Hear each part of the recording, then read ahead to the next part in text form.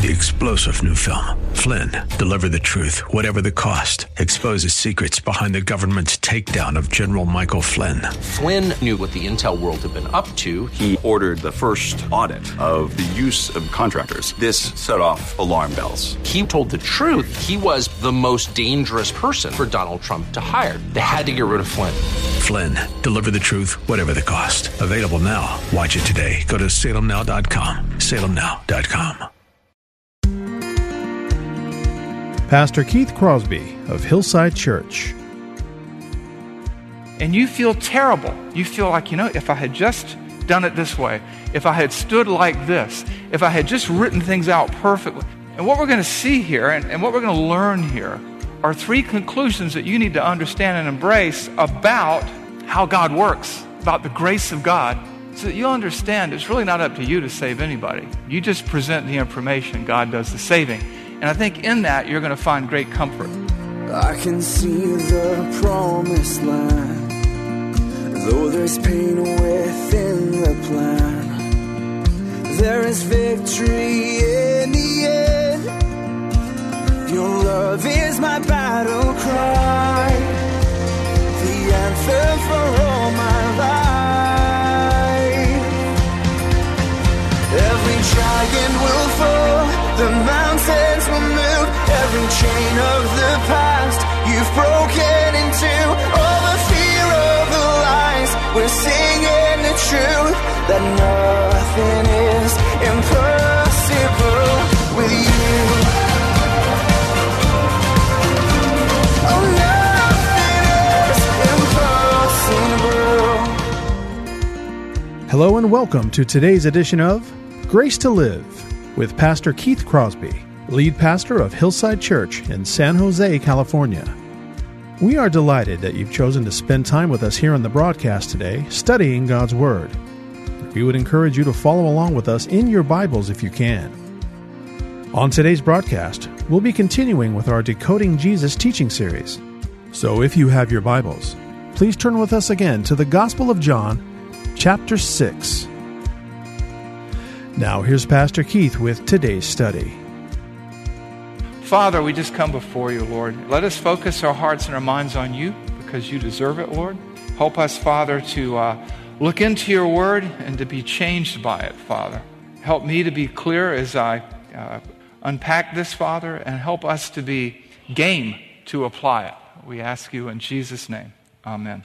As you know, we've been going through a series on the Gospel of John, and we call it Decoding Jesus. And what that is a search for the historical Jesus. And where do you find the historical Jesus? In the most reliable historical source documents available, and that is the Bible, which transcends any of the secular standards for historical source documents. And so we've been understanding who Jesus is, because there's a lot of confusion in our culture. Some people see him as a mystic or a holy man or a good teacher, but he saw himself, and the scriptures see him.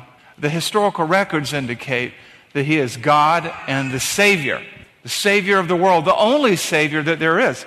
And we've been seeing that. A lot of people say, well, Jesus didn't really see himself as that. But what we're seeing is time and time again, yes, he did.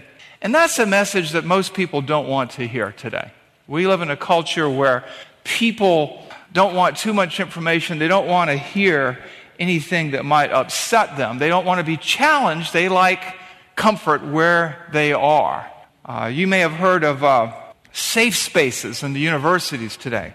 And I was looking that up, and you know who the inventor of safe spaces was? Not somebody whose name is on the tip of our tongue these days. Tigranes the Great, the last king of Armenia.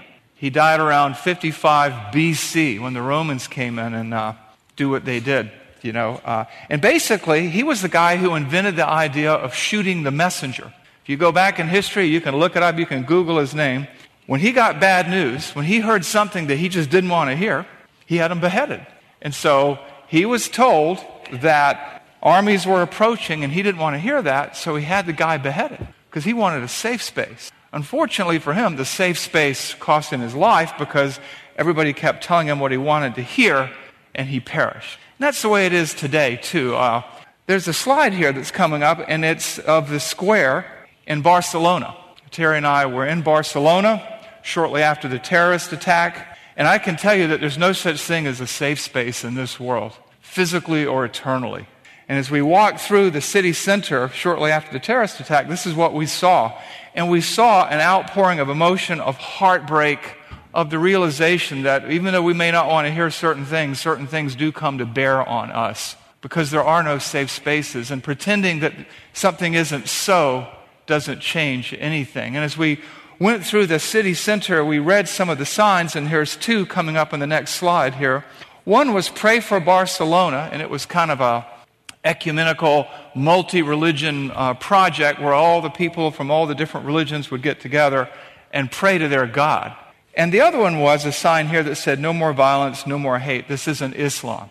Well, I don't know about you, but I don't think those people were Presbyterians. You know what I mean? I mean, this is Islam. This is the face of the Quran and the Hadith. And people don't like to hear that. We don't want to know that. Nobody wanted to know, and I certainly wasn't going to say to the shopkeeper that praying to any God you want to isn't going to do you a lick of good. And good feelings and good intentions don't change anything. There's only one solution for all that ails the world, and it's terrorism or it's racism, and it's not legislation, and it's not marches. It's the gospel. That's what it is, really. You're not going to legislate morality. It's never been done successfully. It will not be done until Christ returns. And this isn't what people like to hear. People like to have faith in prayer. But if the object of your faith is Buddha or Allah or whatever, it's a fool's errand, because those aren't real gods. And if you're just praying to pray and the object of your prayer isn't the one true and the only God, your prayer is wasted. And this isn't what people like to hear. People don't like to hear this. There was recently a statement given called the Nashville Statement. I don't know if any of you have read it yet, or you might have heard about it.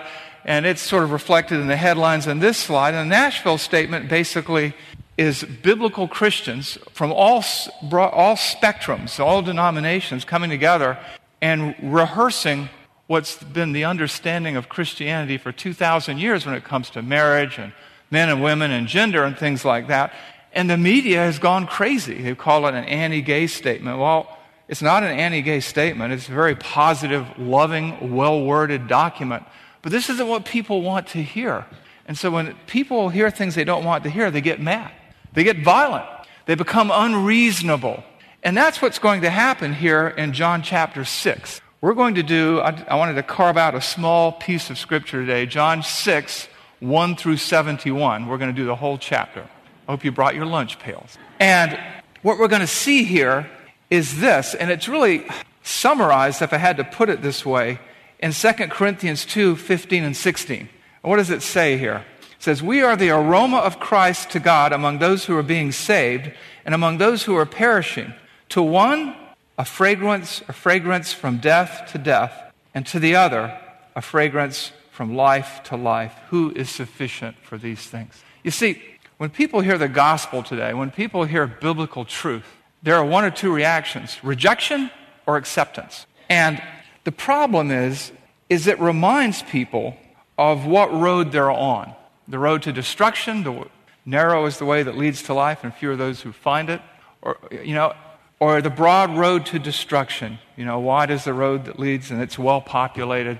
And basically, this isn't what people want to hear. People like to talk about Jesus. People like to talk about God, but they don't want too much clarity, and they don't want too much precision, because it offends their sensibilities and it disturbs their peace. Because no one likes to hear that they're headed on the wrong road. No one likes to hear that they've been diagnosed with cancer, but it doesn't change anything. Being angry at the diagnosis doesn't change the facts. And what Jesus does here in John chapter 6 is he really defines himself in his message in a way that the Jewish people at that time did not want to hear. The bulk of the people, they didn't want to hear it. They wanted to put their fingers in their ears and go, la, la, la, la, I can't hear you. And the reaction to what he has to say about himself and what he has to say about us and what he has to say about God and what he has to say about salvation cost him almost all of his followers. John chapter 6 is one of these passages, it's just loaded with incredible stuff. You've got the feeding of the 5,000, which is a fulfillment of a Mosaic prophecy. Moses said there'd be a prophet like him, and they were to listen to him. They were to follow him. Moses fed the people in the wilderness. Jesus fed the people there. And the people reacted and said, is this not the prophet? They knew this is who he was. There's another couple of miracles that people miss, and that is that he walks on the water to get out to his disciples on the Sea of Tiberias. That's a miracle. That's an incredible thing. These things teach us who Jesus is, that he's God, that he is the master over nature and the universe and the laws of gravity and everything else that goes with it. There's another miracle there that a lot of people miss. It's kind of like my favorite miracle in John chapter 6. And it's almost like time travel, because he gets in the boat. They receive him into the boat without fear, and they blink their eye, and they've gone 1.5 miles in the blink of an eye, and they're on shore. And if you think about it, traveling 1.5 miles in the blink of an eye would probably break your neck, because the acceleration would be so great, and the hull of the boat would shatter because it's not built to go that fast, and he's on dry land. So Jesus demonstrates his deity beyond question. What we also see in John chapter 6 is the people's spirit, or their hearts, because they're following him, it says in verse 2, because he's doing all these miracles. And later on it says they're about to take him by force and make him king, because they had their agenda after all. And he withdrew from them, and that's when he dismissed his disciples to the boats. And then he gets over to the shore, and they say, Rabbi, how did you get here? Because people figured out that only one boat left, and he wasn't on it, and now they've come over to see where he is, and there he is, and they know that he couldn't walk around the lake that fast to get there. And so they're amazed, and he says, you didn't come here to hear what I had to say. You just came here to get more bread. You came here because you wanted your bellies full, not because you wanted your minds and your souls and your hearts changed. And then he begins this dialogue with them, and it's something else, and it's one that confuses a lot of people. He talks about, this is the work of God that you believe, because they're wanting to do works to justify themselves, to make them right in the sight of God. And he goes, this is the work of God that you even believe. And then he starts talking about, eating my flesh and drinking my blood, and a lot of superstition has arisen from that discussion. But we understand that communion hadn't been instituted yet, and that discussion has nothing to do with communion. It has to do with basically taking him in totally, and we'll get into that in a few minutes. And then he starts to explain to them the grace of God in their salvation. And this is not what they wanted to hear, because the Jewish people had lost the idea of the Scriptures. They had lost the idea that the Bible teaches that from Genesis to Revelation, you are saved by faith through grace, right? Genesis 15:6, Abraham believed God, and it was credited to him, it was treated to him as righteousness. And so they're hearing this, and they don't like it. And then he talks about whoever the Father gives to me, whoever comes to me, I will raise up on the last day. Whoever, Jew, Gentile. Well, they're God's chosen people, and this, they're special. And whoever, even Samaritans, my goodness, what are you thinking? And they also realize, too, that if they come to Jesus, they can't lose their salvation, because he keeps on saying time and time again, I will raise you up on the last day. And the Jews like to think that you are on probation based on your ability to keep the law and earn your salvation. There are people who believe that today, that you can lose your salvation. And Jesus is saying, no, that's not the case. And then they wanted to say, well, we came to you, Jesus, because we're special, because we get it. And he says, it's the Spirit who gives life. The flesh profits nothing. And he says to them, you can't even come to me unless the Father draws you. And then he says to them, you can't even come to me unless it's been granted by the Father, in John 6:65. It's not you, it's all God. And in John 6:66, we read this, that his disciples walked away from him because they did not like the teaching. And what we see here, and what we can draw here, are some conclusions that I want you to apply in your daily life. And that is this. A lot of times you present the gospel to people. You share the truth with your son or your daughter or your husband or your wife or your mother or your father or your grandparents or your aunts or uncles and your neighbors, and they say no. And you feel terrible. You feel like, if I had just done it this way, if I had stood like this, if I had just written things out perfectly. And what we're going to see here, and what we're going to learn here, are 3 conclusions that you need to understand and embrace about how God works, about the grace of God, so that you'll understand it's really not up to you to save anybody. You just present the information, God does the saving. And I think in that you're going to find great comfort. And so what we're going to do today is a helicopter flyover of this chapter. And we're going to understand what's going on here in light of the rest of the gospel and in light of our salvation and the salvation of others, so that we can present the gospel, that we can share our faith as Christ followers with joy and liberty without fear and trembling. And so we come to John chapter 6 in this series, Decoding Jesus. Who is Jesus? Well, in John chapter 1, we learn that Jesus is God, that he's always been God, that he always will be God. And in John chapter 2, we see him turn water into wine, take an inert substance and make it an organic substance. He exercises lordship over his creation. In John chapter 4, he deals with the woman at the well, and we see that salvation is available to all people, and he calls himself the Messiah. He is self-aware of his deity, of who he is, and he continually embraces the titles that people give him and even adds one or two of his own. Also in John chapter 4, we see Jesus healing long distance. He heals the royal official's son. He knows what he's going to do. He says what he's going to do, and he does it, and he doesn't have their street address. He doesn't even know where they live, but because he is the omnipotent, omniscient, all-knowing, all-powerful God, he heals long distance. And it says that that man came to faith because of Jesus' word and because he kept it. He said, your son will live. In John chapter 5, we see the deity of Christ through two events. We see that Jesus is God through two events. The first event is that he heals a paralytic, somebody who's been paralyzed for over 35 years, 37 years I think it is actually. He heals him instantaneously, and it brings him into conflict. He's already had some skirmishes with the Jewish leaders. They know that he is the Messiah. They know that he's from God. Because in John 3, Nicodemus, representing the Pharisees, says, we know that you are a teacher sent from God because no one can do the things that you do.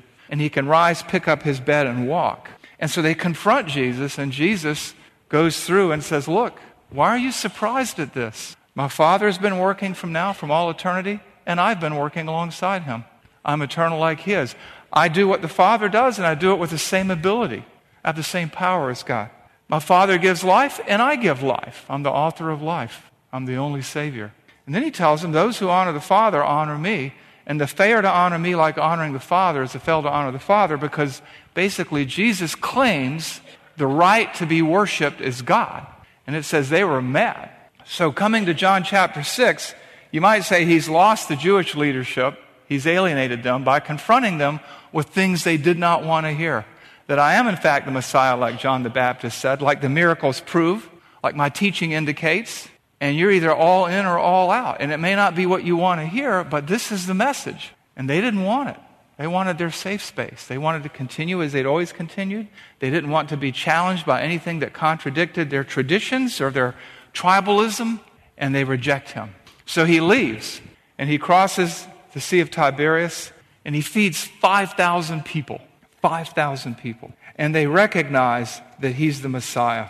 Is this not the one that was promised? They're following him, it says in John 6, too, because of the signs they did. They just wanted to see him heal people. He feeds them in John 6, 2 through 13. They realize in John 6, 14 that he's the one that Moses promised. This is the Messiah. They're about to make him king for their own agenda, for political ends, to throw off Rome. We see that in John 6, 15. He sends his disciples out into the sea, and he comes to them. He walks. We have those miracles I talked about in John 6, 16 through 21.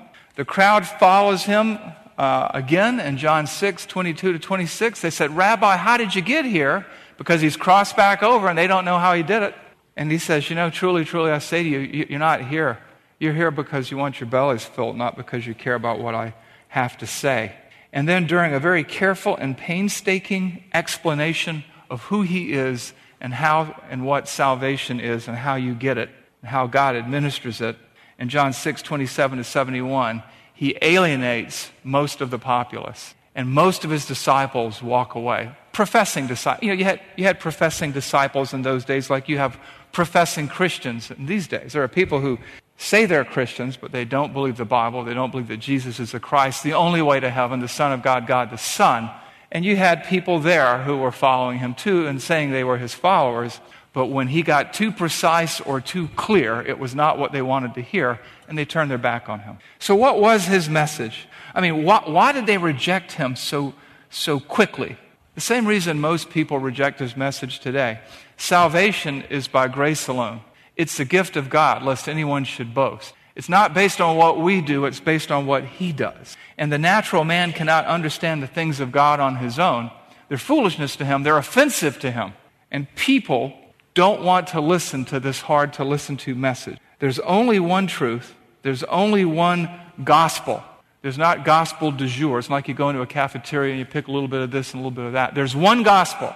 It needs to be understood with precision. There's only one God and Savior, and He's the only one who can fix this broken world and change you from the inside out and make you His child. And there's only one means of salvation, and that is by grace, through faith, not of works. There are no safe spaces on this planet, and the only safe space is in the life to come through Jesus Christ in heaven. So let's do this. Let's understand what He taught them as God and Messiah. And I'll summarize it quickly, and then we'll get into the heart of the message. The first thing He taught them, in a manner of speaking, was that God gives people to Him as a gift. In John 6:37, He says, all that the Father gives me, I will no wise cast out, but I will raise them up on the last day. The bride of Christ. We are the church. We're the people of God. We are gifts of God to His Son, Jesus Christ. This is not of the flesh. It's the work of the Spirit. It is the Spirit that gives life, not the flesh accomplishes nothing. He explains that to them in John 6:44 and John 6:63. Salvation is a gift granted by the Father. He makes that very clear in John 6:65. You cannot come to me unless it has been granted by the Father. You will not do it. And no one can take credit at any level. It's by grace, not by works. We are drawn to Him by God. Our salvation is granted by God. It is a gift. It's not of works. And that's not what they wanted to hear. And the reaction of that crowd then is just the same reaction that you face today in a culture that wants to think it can pull itself up by its bootstraps and that we're all on the road to God, that all roads lead to God. We just get there different ways. This is not what they wanted to hear. And so from Jesus' interaction with these people, and even with your interaction with people that you share Christ with today, you can draw three conclusions that will help you to understand why some will not listen, while some will put their fingers in the air, while some will get angry and reject you. And the first conclusion we need to draw, we need to understand is this, is most people seek God for the wrong reason. Most people seek Him for the wrong reason. In John 6:2, we read this, and a large crowd was following Him because they saw the signs that He was doing on the sick. You know, some of us watch Monday Night Football for some excitement. They just wanted to see a little excitement relating to miracles. They really didn't care much about anything else. It was exciting. Some wanted to follow Him because they thought He was the Messiah and they wanted a political king. We see that in John 6:15. And Jesus wants none of that. Perceiving then that they were about to take Him by force to make Him king, Jesus withdrew again to a mountain by Himself. Jesus wasn't into ideology. He was into theology, okay? He was into the Word of God. Theology, theos, God, ology, study, Word. He was in the study of God because He was God and He wanted people to know Him. And He wasn't there to entertain them, and He wasn't there to meet their political agenda. He could have cared less. You're either with Him or against Him. People seek God. People seek Jesus for all kinds of reasons, even today. There's the prosperity gospel. If you follow Jesus, you're going to be healthy, wealthy, and wise and not ever have any trouble. If you have enough faith, you'll be rich and famous and powerful. People come to Christ for prosperity. They want their best life now. And as we see, God has a way of challenging wrong motives and wrong theology. He does it through crisis, whether it's hurricanes or terrorist attack. Your best life isn't now. Your best life is yet to come if you have Christ.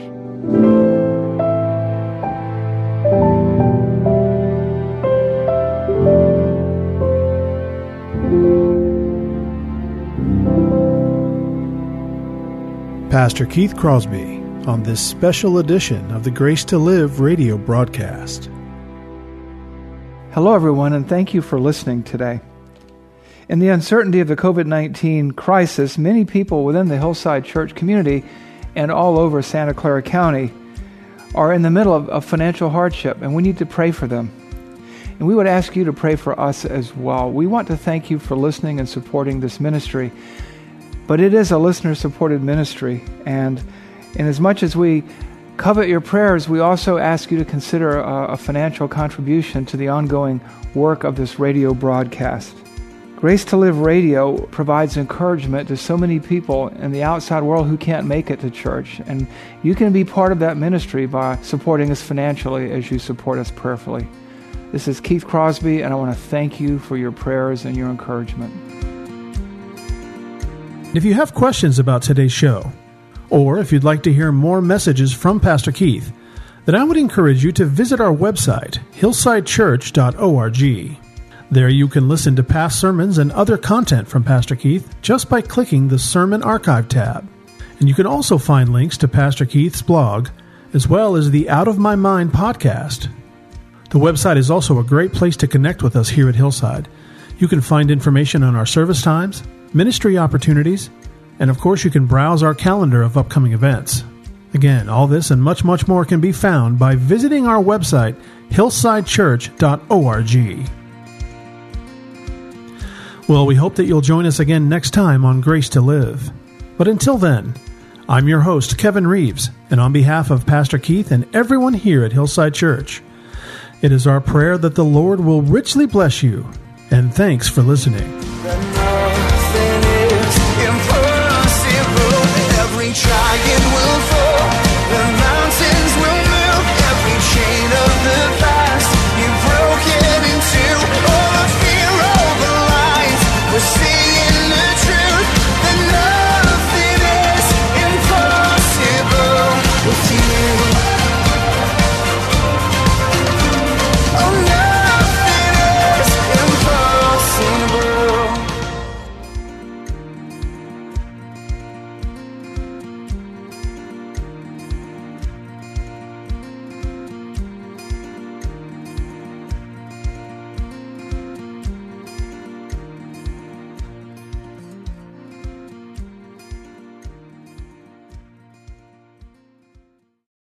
Three-star General Michael J. Flynn, head of the Pentagon Intelligence Agency, knew all the government's dirty secrets. He was one of the most respected generals in the military. Flynn knew what the intel world had been up to. He understood its funding. He ordered the first audit of the use of contractors. This set off alarm bells. The explosive new documentary, Flynn, Deliver the Truth, Whatever the Cost, uncovers the facts behind this scandal. Flynn told the truth. He was the most dangerous person for Donald Trump to hire. I find out the worst enemy that I'm going to face in my life is right here in America. They took my assessment and they wanted me to change it. And I was like, I'm not changing it. They had to get rid of Flynn. With in-depth interviews, archival footage, and never-before-seen personal records of the man behind the headlines. I just felt like I was drowning. Flynn, Deliver the Truth, Whatever the Cost. Available now. Watch it today. Go to salemnow.com. salemnow.com.